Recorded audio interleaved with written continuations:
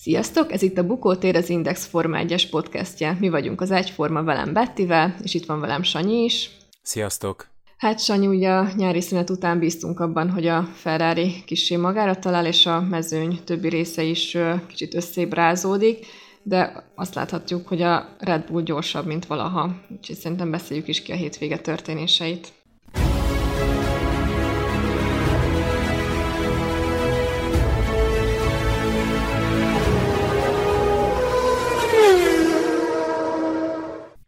Ugye szokásosan a magyar nagydíj után Forma 1 mezőnye nyári szünetre ment, ugye ilyenkor mindenki tudja, hogy tilos a fejlesztés, tilos bármilyen nemű munka, a gyárakban kötelező leállások vannak, és mégis ugye fejlesztésekkel érkeznek Spába a csapatok. Mi ennek az oka, Sanyi? Nagyon sok fejlesztést elindítanak a szezon elején, amikor meglátják, hogy melyek azok a területek az autón, amin lehet javítani. És ugye ez idén különösen így történt, hiszen új szabályrendszert vezettek be, és az új szabályrendszer adta kihívások, azért mindenkinek föladta a leckét, és nagyon nehéz elsőre beletrafálni a legjobb megoldásokba. Vannak egyszerűbb fejlesztések, amiket néhány hónap alatt lehet eszközölni, vannak még egyszerűbbek, amit esetleg 1-2 hét alatt is lehet, de azért amikor már egy alkatrész módosításról van szó, akkor nyilván jobban bele kell nyúlni. Hogyha mondjuk egy vázról, vagy egy teljesen új koncepciójú aerodinamikai csomagról van szó, akkor meg még az is benne van a pakliba, hogy ilyenkorra készül el.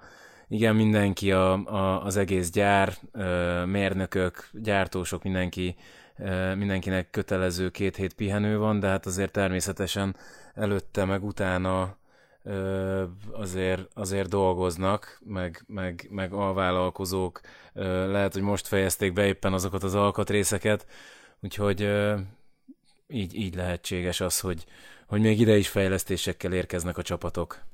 És ugye konkrétan a Red Bull is úgy tudni, hogy hozott némi fejlesztéseket, ami hát be is igazolódott, hogy valóban előnyt adott számukra, tehát erről majd kicsit később fogunk beszélni, de azért a 6-7-8 tizedes előny az nem jöhetett csak úgy a semmiből, úgyhogy ennek például mi lehetett most az oka?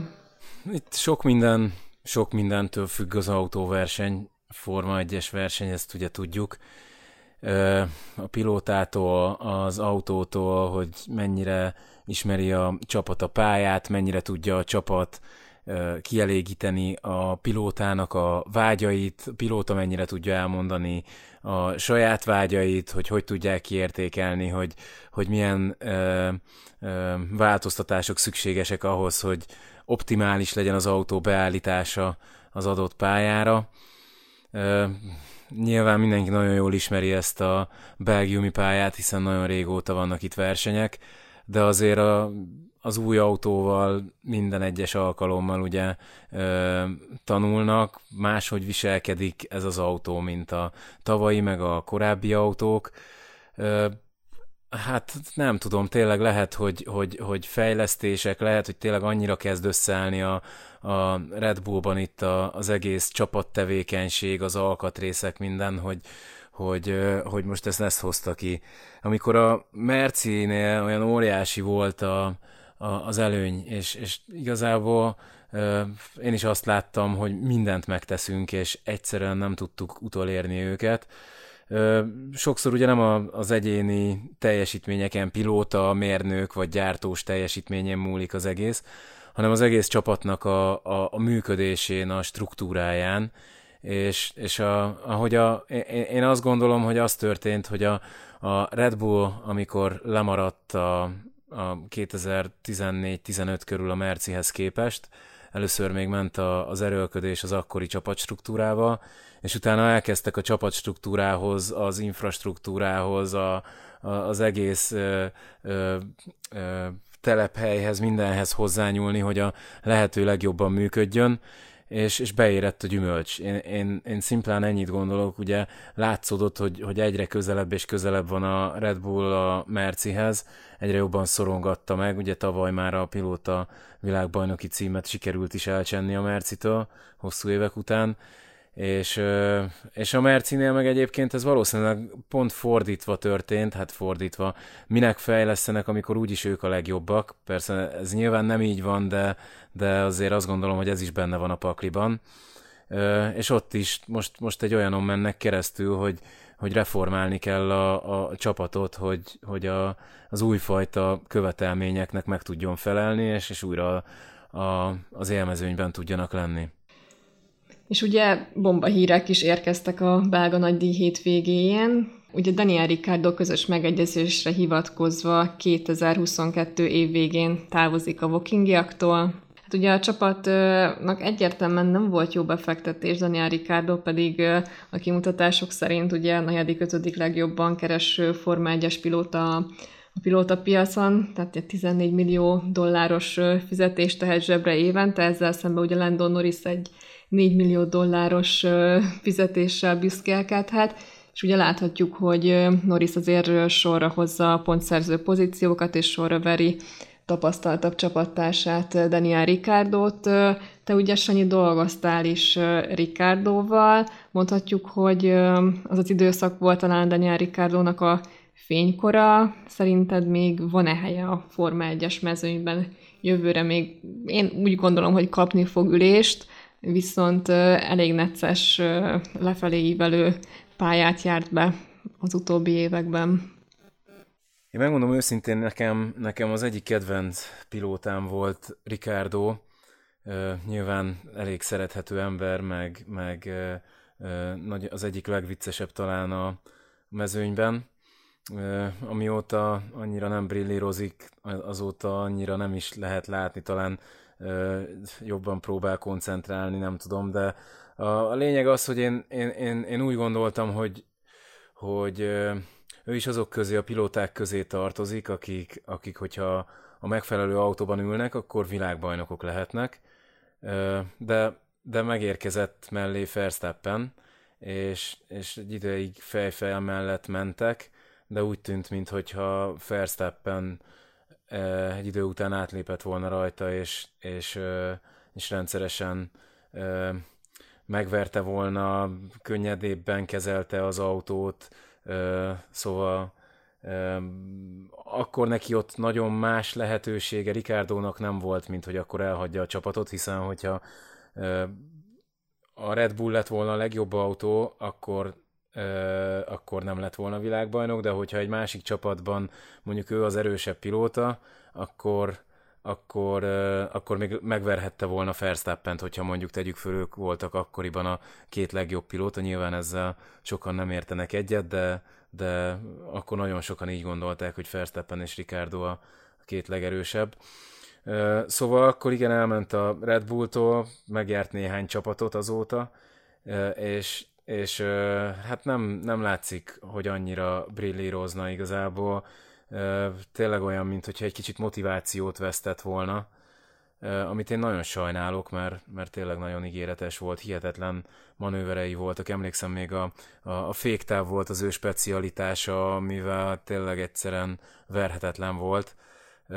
Aztán most pedig itt van tényleg Norris sorra, hát elég csúnyán el szokta verni, az az igazság, tehát nem az, hogy egy-két tizeddel vagy századdal, hanem konkrétan nem tudom, ugye volt néhányszor példa arra, hogy Ricciardo Q2-be vagy Q1-be kiesett, Norris pedig ment tovább a Q3-ig, amik azért tényleg jelentős.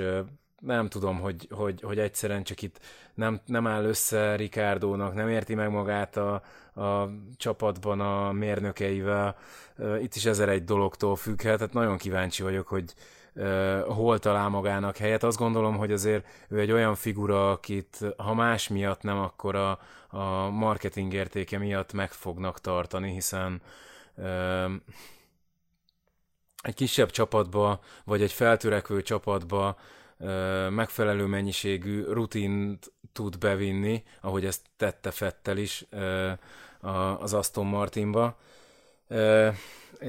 És tényleg hát azért nem véletlenül a legjobban fizetett pilóta, hiszen óriási reklámértéke van, nagyon sokan szeretik, nagyon sokan követik, és én úgy gondolom, ugyanúgy, ahogy már Kimi sem volt a karrierjének a csúcsán, de mégis még egy jó pár évet el tudott vezetni csak azzal, hogy ő volt Kimi.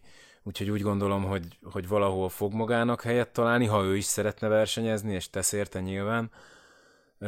Hogy még fogjuk-e látni tényleg vérszemmel küzdeni, azt majd meglátjuk. Hát igen, meg ugye Daniel Ricciardo rengeteg év tapasztalatával rendelkezik, ami akár egy újonc pilóta mellett egy nagyon jó mentor lehetőség lehet, én úgy gondolom bármelyik csapat számára. Illetve én nem gondolnám egyébként, hogy Ricciardoval nehéz lenne együtt dolgozni, tehát ő kifejezetten egy olyan karakter, te ugye nyilván dolgoztál is ugye a Red Bullnál, és pont abban az érában, amikor Ricciardo ott volt. Szerintem kifejezetten egy olyan karakter, aki simulékony, nagyon szimpatikus, kedves fiatalember, úgyhogy szerintem a mentalitásával nincsen probléma.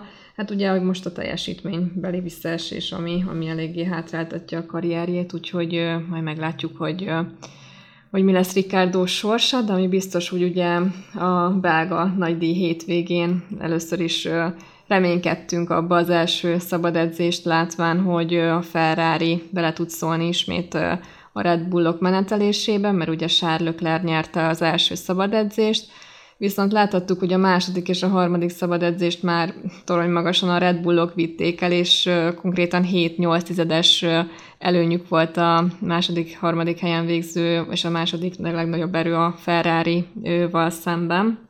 Illetve az időmérőn is Verstappen ugye űridőt autózott, 6 adott a második helyen végző Carlos Sainznak, de ugye nem ő indult a pole pozícióból, tehát most gigamennyiségű rajtbüntetés érkezett az FIA-tól, ugye motorerőforrás cserék miatt rengeteg pilóta a mezőny legvégéről kezdhette meg a futamot, úgyhogy például Charles Leclerc is ilyen volt, Max Verstappen, Lando Norris is, úgyhogy itt igazából nagy feladata volt Verstappennek, a 14. helyről kellett előre jönnie.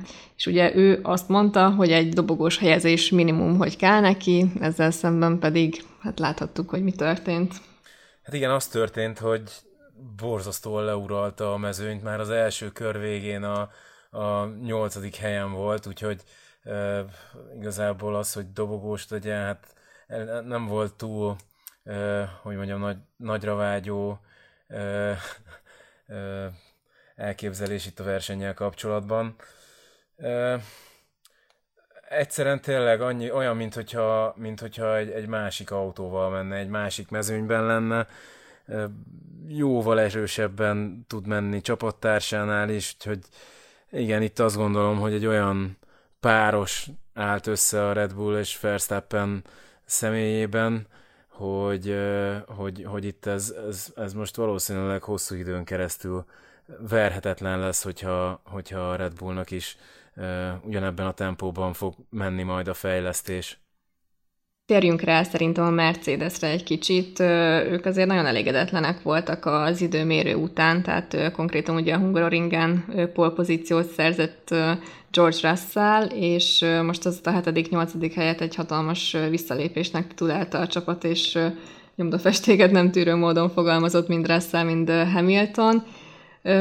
Azért elég érdekes, mert a Mercedes a futamon nyújtott teljesítmény alapján kimagasló. Tehát én azt gondolom, hogy a Ferrari-sok szintjén van, és ezt láthattuk is, viszont ugye Hamilton nem tudta ezt megmutatni, csupán George Russell, mert Alonsoval történt egy kis ráfutásos baleset. Te hogy láttad ezt, Sanyi? Konkrétan ugye Hamiltont hozták ki bűnösnek úgymond az eset kapcsán. Hamilton is elismerte a felelősségét, viszont ugye mégsem kapott büntetést emiatt. Az FIA ugye ilyenkor, ha jól tudom, akkor nem szankcionál, hogyha egy pilóta kiesését eredményezi az eset. Te hogy láttad, hogy Hamilton érdemelt volna, akár a következő futamokra bármilyen büntetést, vagy ez egy egyszerű versenybalesetnek minősíthető eset lehet? Azt nem tudom, hogy kapott büntetőpontot, ugye van egy ilyen büntetőpontrendszer a Forma 1-ben is, amiből Hamiltonnak egyébként jó ideje nem volt egy darab se, ezért lehet, hogy kapott, mondom, nem vagyok benne biztos. Egyébként teljesen egyértelmű volt, tehát Alonso konkrétan a rázókövön túl volt már a belső ív kereke, és így sikerült összeütközni, tehát konkrétan Hamilton semmi helyet nem akart hagyni Alonsónak.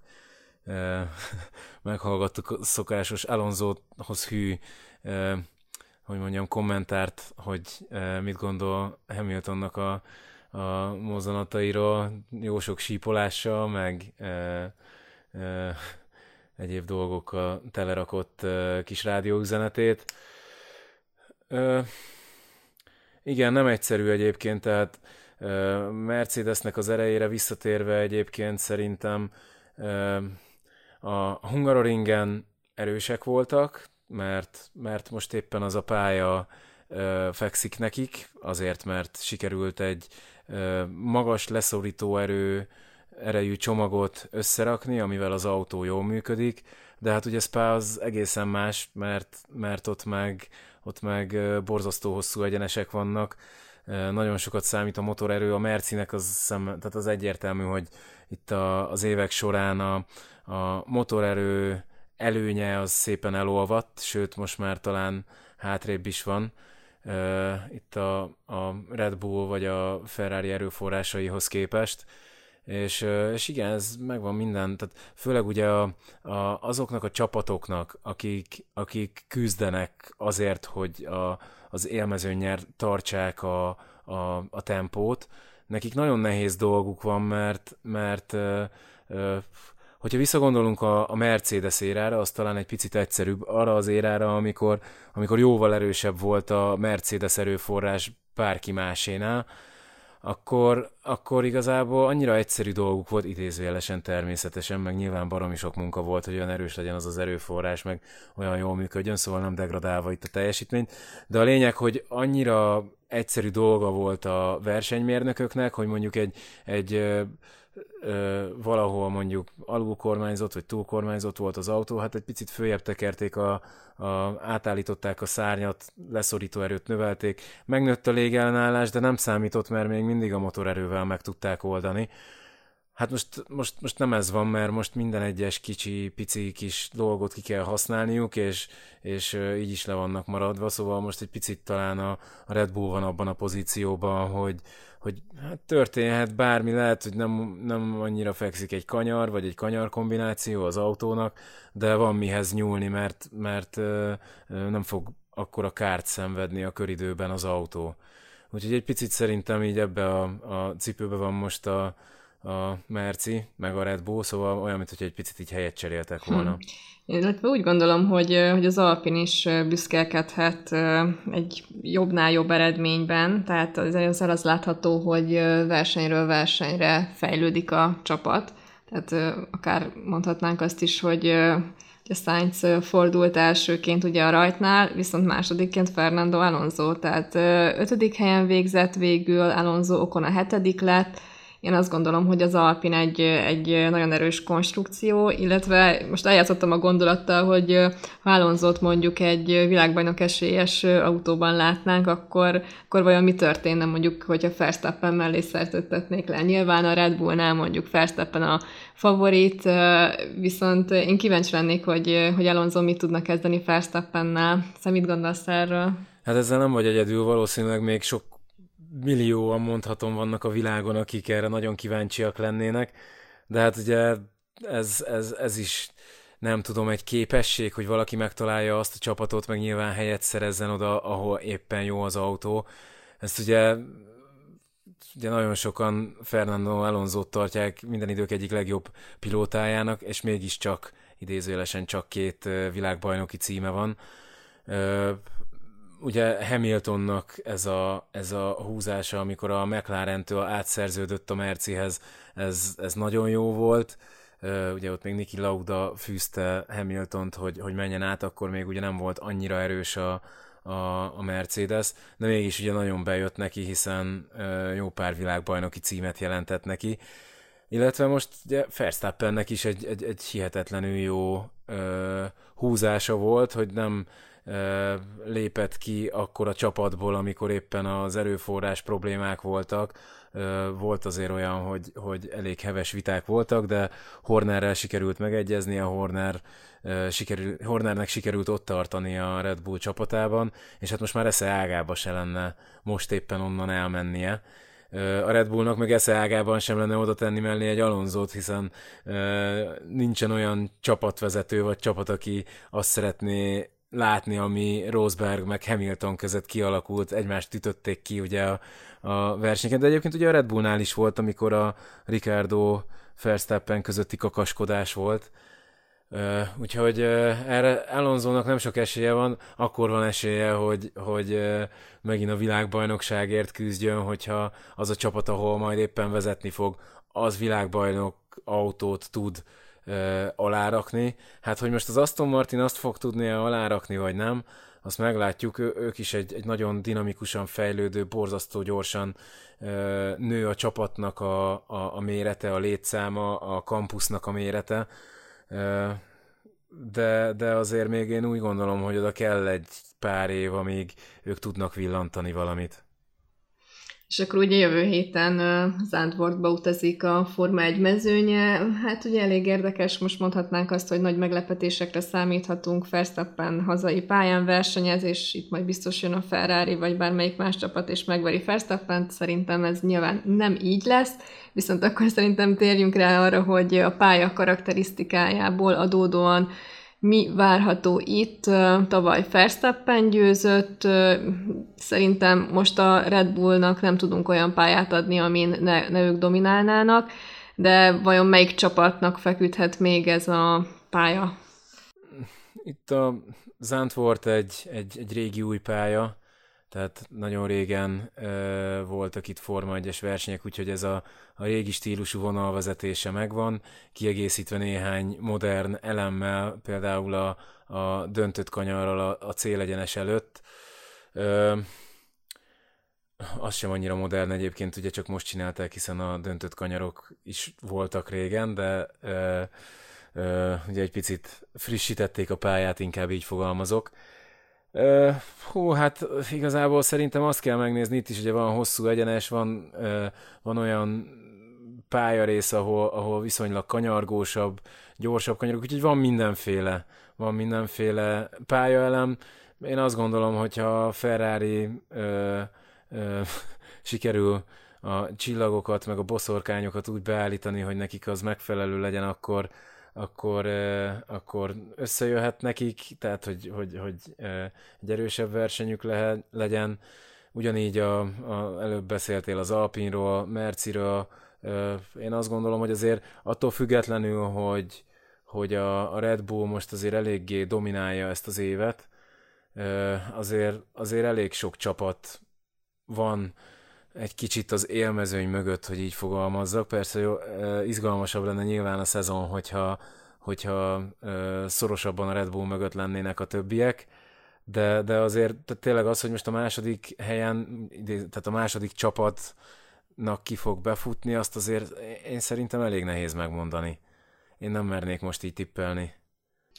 Meglátjuk, hogy Verstappennek lesz-e ellenszere a következő nagy díjakon, legalábbis hogyha a műszaki meghibásodást és az időjárást ezekből kivesszük, ezekből a tényezőkből, de úgy unblock szerintem hamarosan, hogyha minden így megy, így halad, ahogy az előző nagy díjakon, akkor világbajnokavatás is történhet hamarosan. Viszont ami biztos, hogy jövő héten ugyanúgy itt leszünk, és kielemezzük a holland nagydíj eseményeit, akkor is tartsatok velünk, kövessétek az Egyformát és az Indexet is. Sziasztok! Köszönjük a figyelmet, sziasztok!